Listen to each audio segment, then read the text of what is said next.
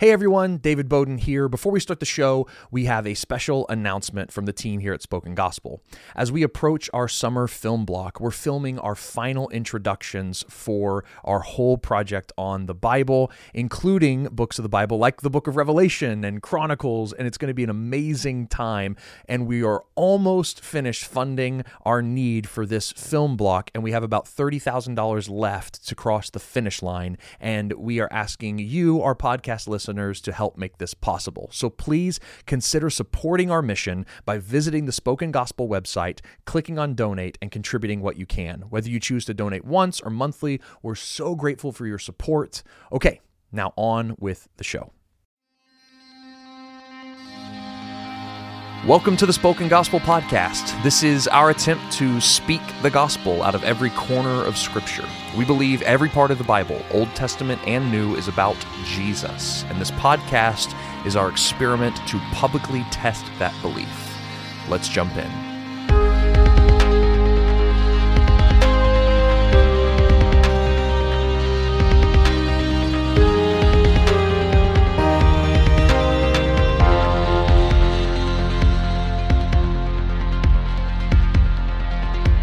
All right, well, welcome to the Spoken Gospel Podcast. I had to hold up my hand and make Seth stop making clicking noises with his mouth so we could start recording. And now I've just brought it up, and I've brought it into the recording fourth anyway. wall has been The fourth broken. wall has been broken, and now you're able to come into the studio with us here. So welcome.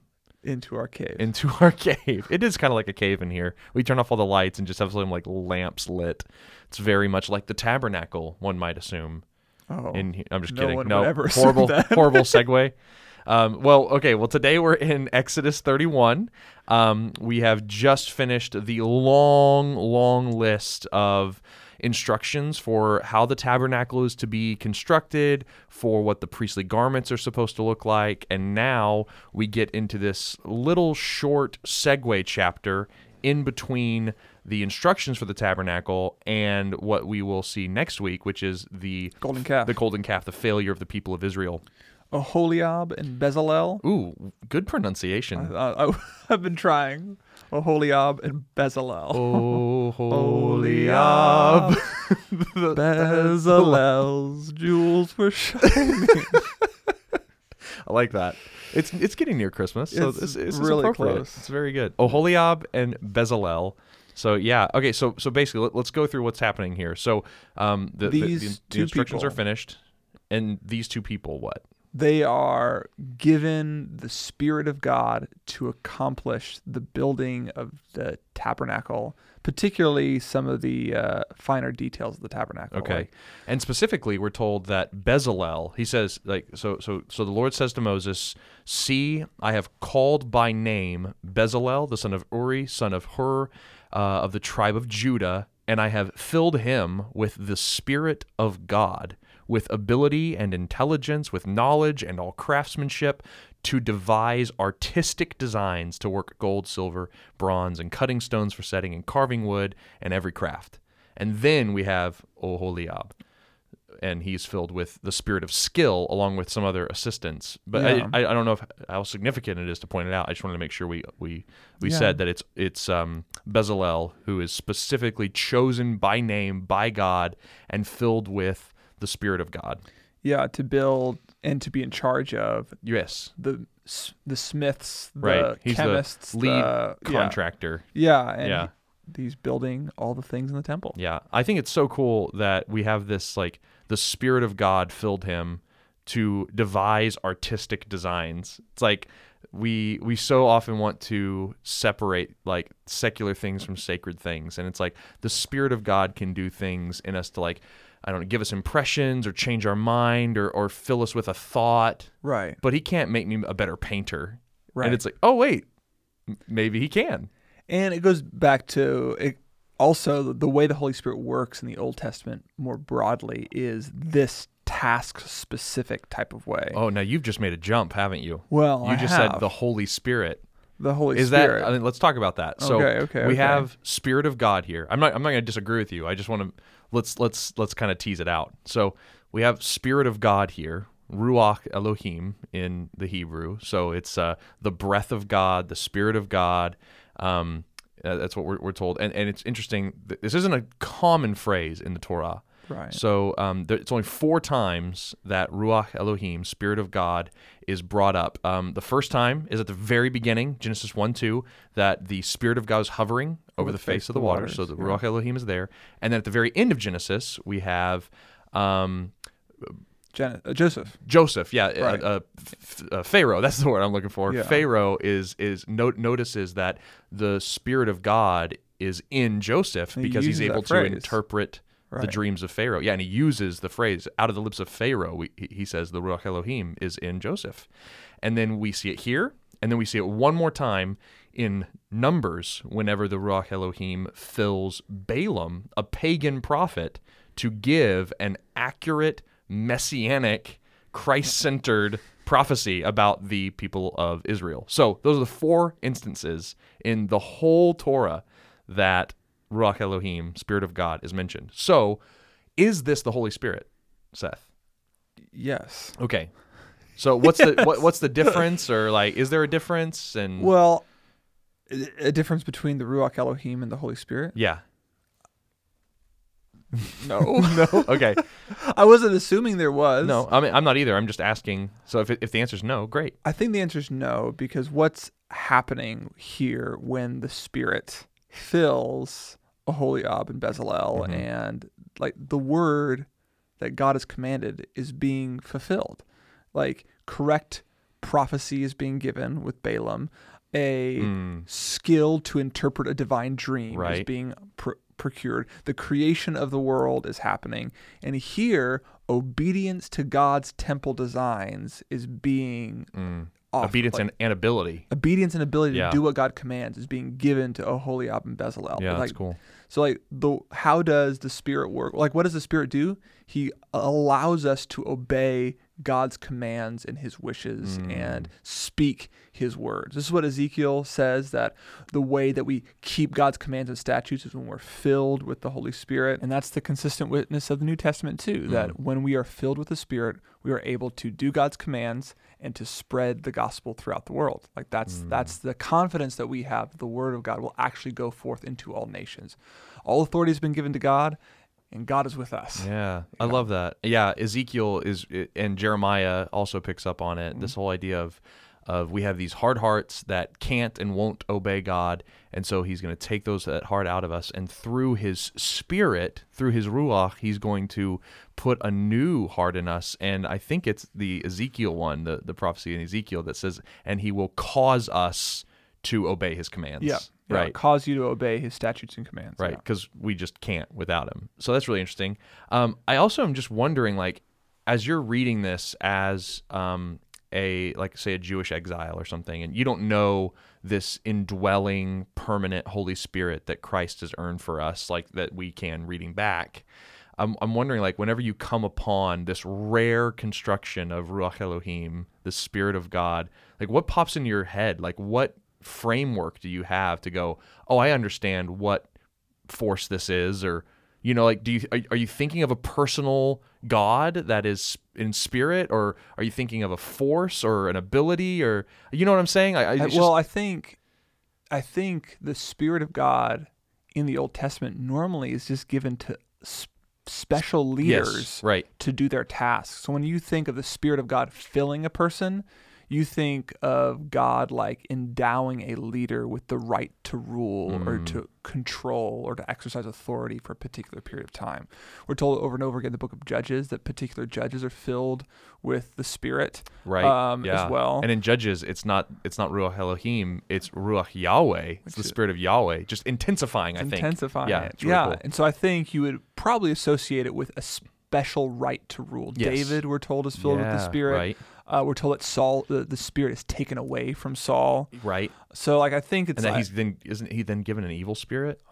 maybe. I Yeah. forget Anyway, that. so this is interesting then. So I like this idea of the Spirit of God endowing us to rule and reign specific people, right? Right. Which is part of what he told Adam and Eve to do in the garden, right? Have dominion over the world, right? Spread my glory throughout it. And God even breathed into Adam Yes, and Eve new right. life. Now Yeah. the word ruach isn't there, but it is breath, which is a very similar term to Ruach. But what's interesting is the first occurrence, right at the top of the Bible, you have the Spirit of God was hovering over the face of the water, and then he creates. You have this God who has dominion over everything and power over everything, and then he says, now let me, who is the Ruach Elohim, give you my Ruach Elohim. It's like, let me who reigns and creates now come to you, Eliezer, or wait, who is it? Sorry, I lost the name. Aholiab and Bezalel, that's the one. And let me put you in the position that I was in before the foundations of the earth. Like now you have the Ruach Elohim and you can create. Oh, because so many times, so scholars talk about how the tabernacle is a picture of Eden, right? And so what we have here is a recapitulation of the very beginning of the Bible. Yes. We have the Spirit of God hovering over the face of the waters, creating Eden, and now we have the Spirit of God indwelling Bezalel to create the new portable Eden in the tabernacle. Yes, that's exactly right. Oh, that's cool. And then you have Jesus being risen out of the baptismal waters and the Holy Spirit resting on him right before he begins his ministry, bringing about the new heavens and the new earth. And he comes up and he says, repent for the kingdom of heaven is here. That's exactly so right. You have the Spirit of God here on earth, the Ruach Elohim here on earth, coming to us and saying, here is the new Eden. Here is the new tabernacle. Enter into my kingdom. And maybe you would associate, as an cool. Old Testament Jew reading this, you would associate the Spirit of God landing on an individual with the coming expansion of God's kingdom. That would be a way to say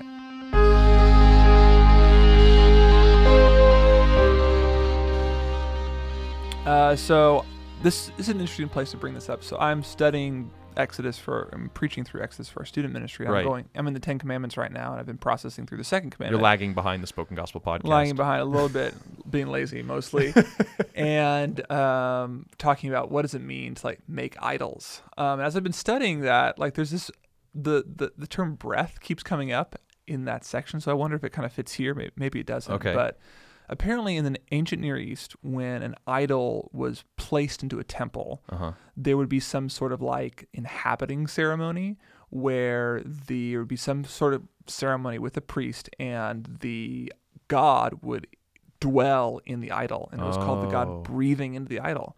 And so a lot of these ancient idols would have holes in their noses, right? Yeah. So the breath could enter into it. Oh. And so the reason why that's significant is because if you rewind and go back to Genesis, yes, you have God creating humans and breathing new life into them in the tabernacle of Eden, in the tabernacle, in the temple of the Garden of Eden. Right. So human beings in the temple, in the Garden of Eden, are acting as God's images, as his idols in the world. They are his representatives. They're the ones that progress his glory throughout the world. They're the ones that expand and set the parameters of his kingdom as they go out and increase and multiply and subdue the earth. Right. They're God's idols.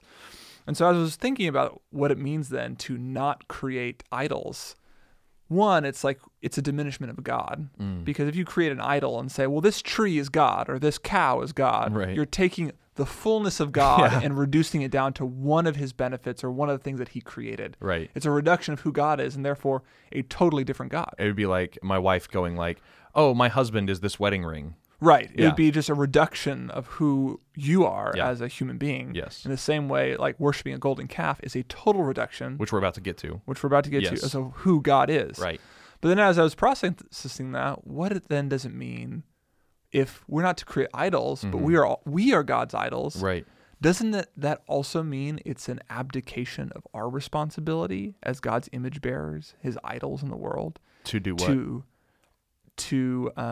If we create another idol, what we're doing is we're abdicating our responsibility to image God in the world. Oh, we're saying that's interesting. Here's a cow, here's a Baal, here's a tree. This is what communicates God's glory in the world. Put that in the temple and worship that. But what God has always said from the beginning is no, you are the way, you are the means in which my glory spreads throughout the world, and that responsibility does not belong to a thing you create. Wow. It belongs to a thing I create. Okay, so here then with Aholiab and Bezalel, we have people actually imaging God because they are filled with the Spirit of God, being his idols, his image, and then they are creating like he wanted them. They are not Right. abdicating their responsibility to some other idol like is about to happen in the golden calf. They are fulfilling it. And not to receive their own worship, but to Oh, give proper worship to God. yes. Oh, that's good. So that's really neat. It's like Yeah. here they're not making an idol.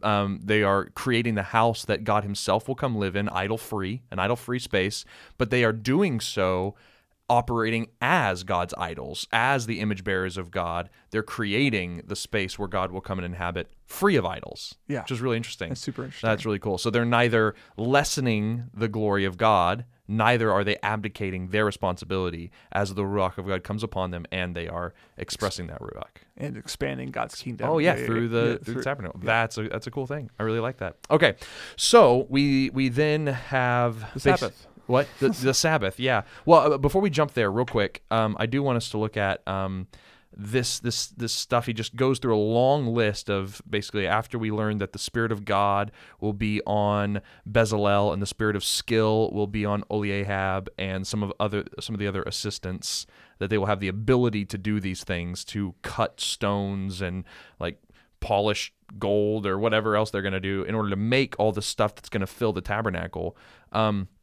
I just wanted us to like process a little bit about how granular and like, I don't even know, like just like flesh and bone this is. It's such a normal, mundane sounding thing that the Spirit is doing. We kind of mentioned at the top of the show, but I'm just kind of curious for us to wax eloquently here about how cool it is that the Spirit of God is filling someone to do something physical. Like I feel so often we dichotomize and we say the Spirit of God causes spiritual things to happen, but here he's doing something very physical, like he's training artisans. I think it's really interesting. It is super interesting. I mean, I think it dignifies anyone who works in a sector other than like local church ministry or parachurch ministry. Like you're like God is working through you to be excellent at your craft, so that God would be glorified and His kingdom would be expanded in your workplace. Not just by you sharing the gospel, but through the excellence of your work. Yes, it matters whether or not you share the gospel with your coworkers, but it also matters the quality of your work, because the Holy Spirit is endowing you with a special grace so that your work would communicate something of God's divine work in you. It's so good. Yeah, I think that's really cool. And something else that's not told to us in the text either like outright or explicitly is like, was Bezalel an artisan before the Spirit of God filled him? Like we're not told that, which I think is interesting, that it's like, God just chose this guy and then filled him with the Spirit to do it. Maybe he had some skill beforehand, potentially that God, I guess, what's the word I'm looking for? Multiplied or expanded. Right. That would make sense, because that's the way God normally works. Right. Like he creates human beings with certain like potentialities and abilities and like predilections, and then He says, okay, let me encourage those and let me increase those along the course of your life.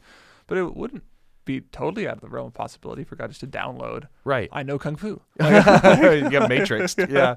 I just just to get a personal story. We never really share like a lot of personal stories on the show, but like I feel like this was a lot of my experience was something similar to this, which is just cool for me to see. Like I always kind of give lip service to the fact that God downloaded a gift onto me that was very flesh and blood. When I tell my story about when people ask me how I got into spoken word poetry. So for listeners who don't know, my main thing is I travel around the country and do spoken word poetry.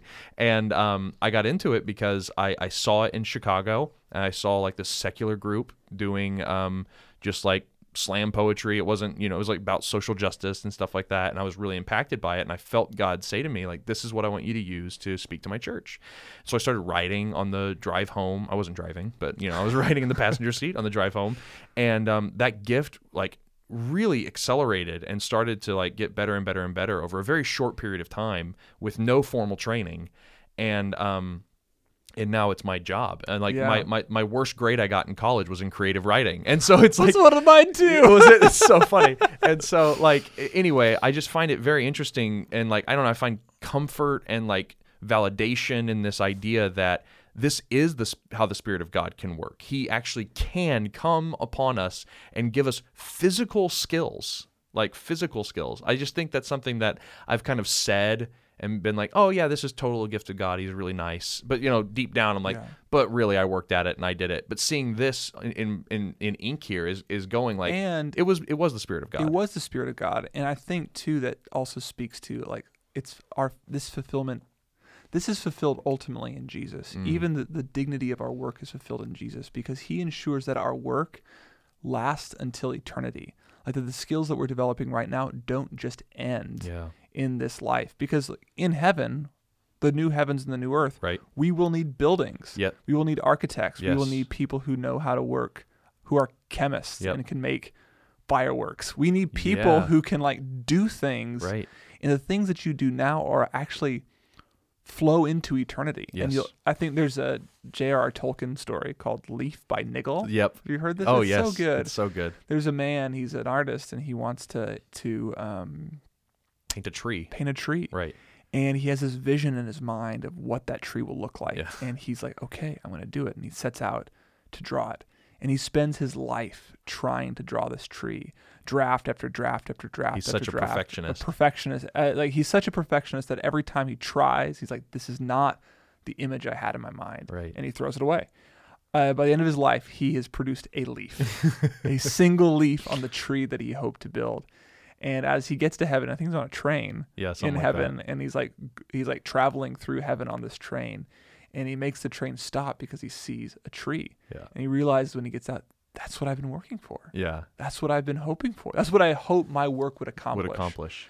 And so I think that there's something here too, like what the Lord has given us desires, has given us skills, whether downloaded them like in a moment or develop them over the course of our entire life, that we will be fulfilled and we will see completed in heaven. Yeah, it's really good. And I think that is amplified. That idea is amplified here and upheld by the text when it talks about how the plans that these artisans are completing here on earth are mirror images of what actually exists in heaven. Yeah. We're told that Moses is given the plans that God has for the tabernacle up in heaven. Now they're here on earth, and so it's kind of that. It's like the coming down of the ideal to the I don't know, like the worldly, the abstraction of it, Yeah. and then what you're talking about is the reverse of that, the fulfillment of that, which is really exciting. It becomes true.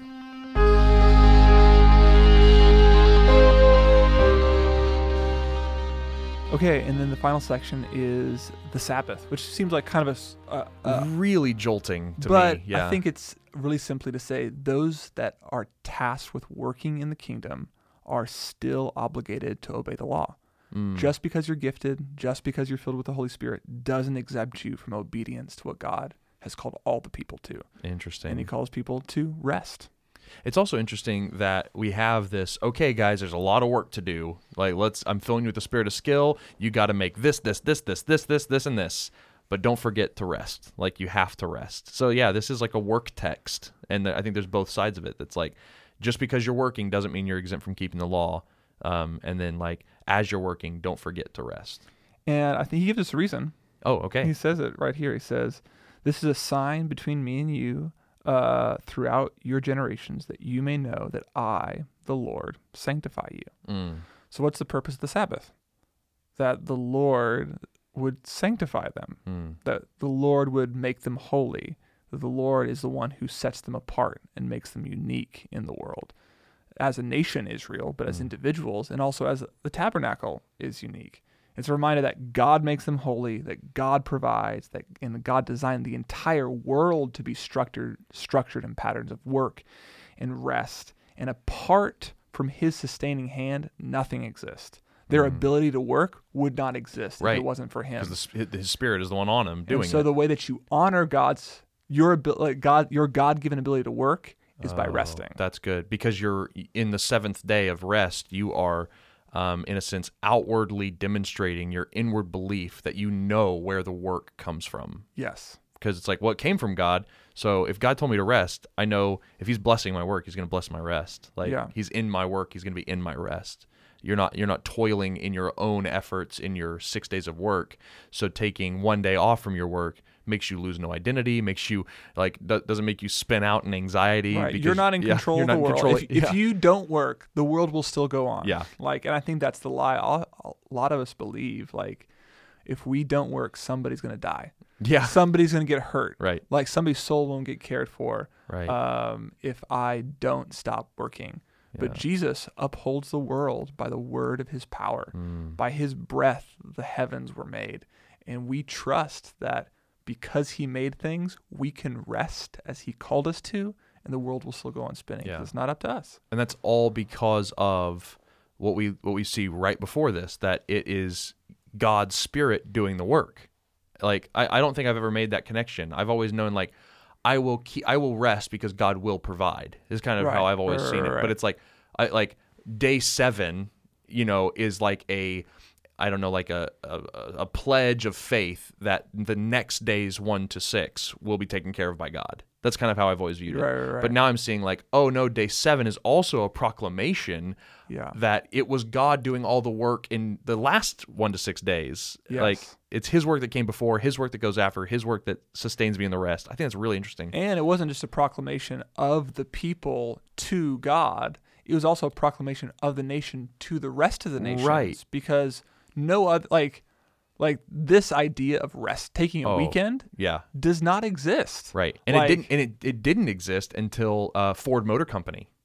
Did you know this? In America. In America. Yeah, I didn't know that. It was like so interesting. That. Yeah, and so it's like, because it's a hand-to-mouth society, especially at this point. You're agrarian. If you don't go and work for your food, you don't eat that day. So the idea of not working for a day means like, so you're just not going to eat and your family's going to starve, and like, this is not what you do. But if there is a thriving community, a thriving nation where nobody works on a day of the week, the surrounding nations are going to look at that nation and say, I want a part of the nation that can rest. Right. I want to follow the God who allows them to rest once, like to be a part of their provisional prosperity that God's giving. And that's because, that's how the Sabbath functions as a sign, because it says that multiple times here, that the Sabbath is a sign. And so it's a sign to us, or a sign to the people of God, of God's provision, that God is the one working, and it's like a reminder of his provision and his inhabiting us and his Ruach Elohim among us and everything like that. But it's also an outward sign, right? An outpost sign to the rest of the nations that says,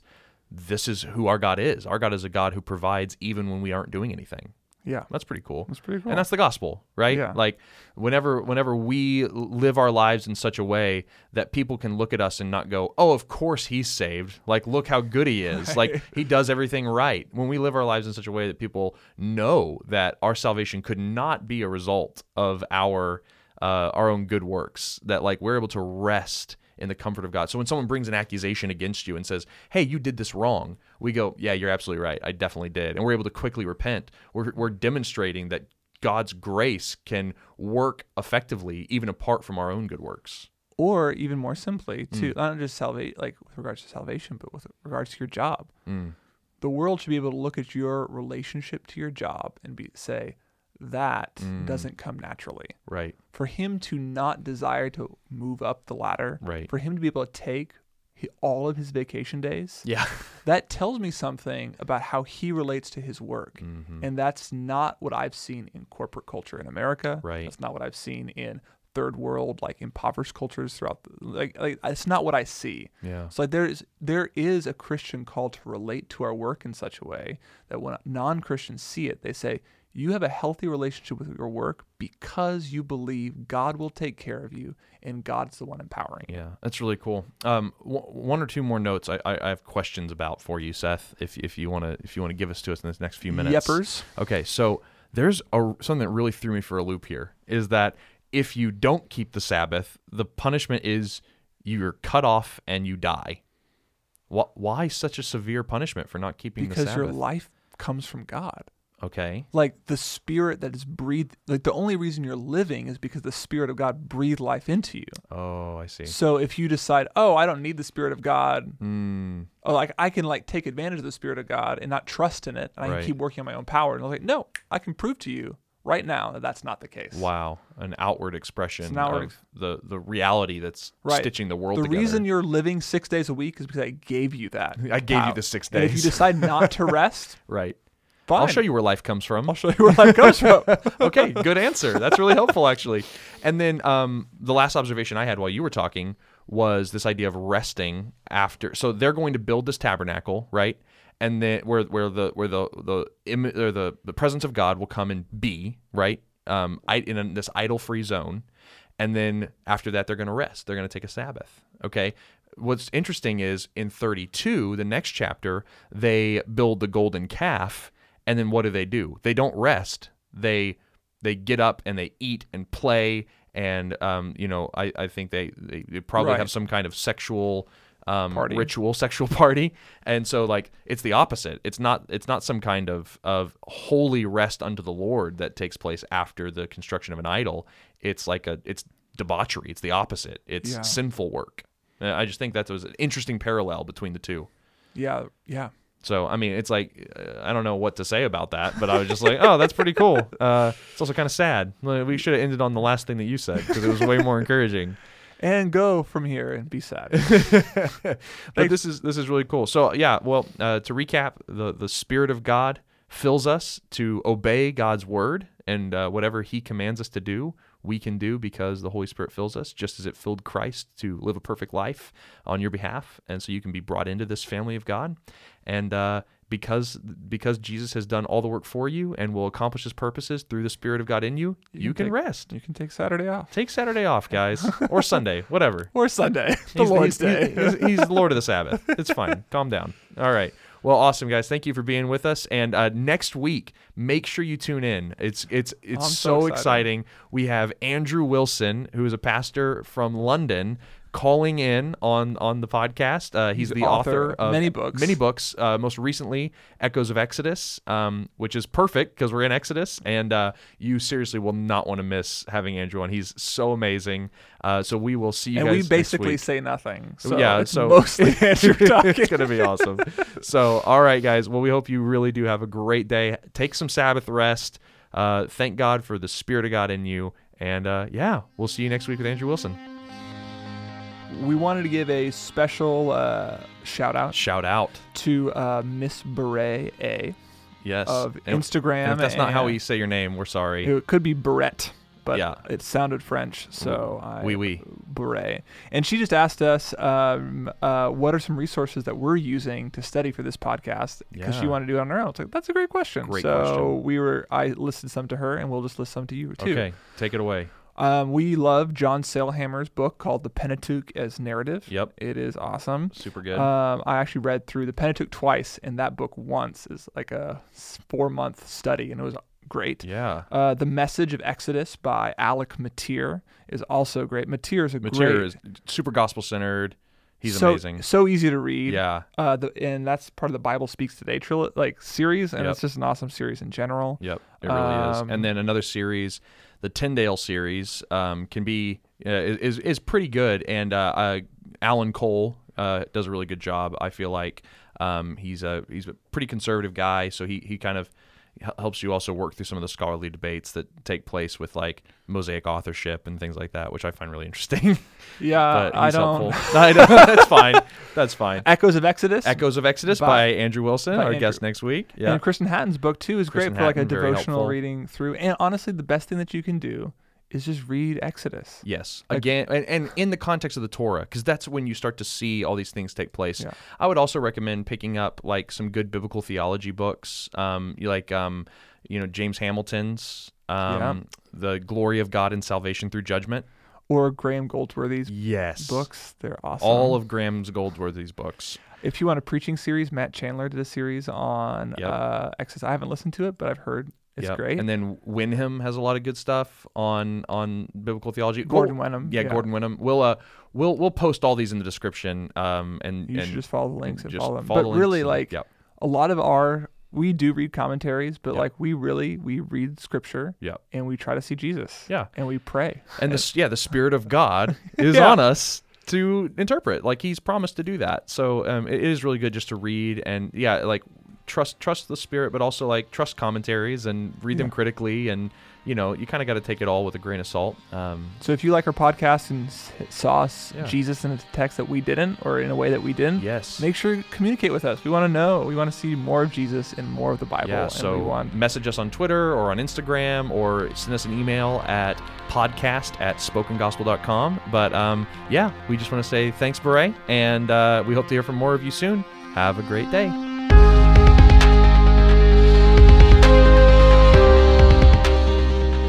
Thank you for listening to the Spoken Gospel podcast. Spoken Gospel is a nonprofit organization dedicated to creating gospel-centered media that speaks the gospel out of every corner of Scripture in every corner of the world.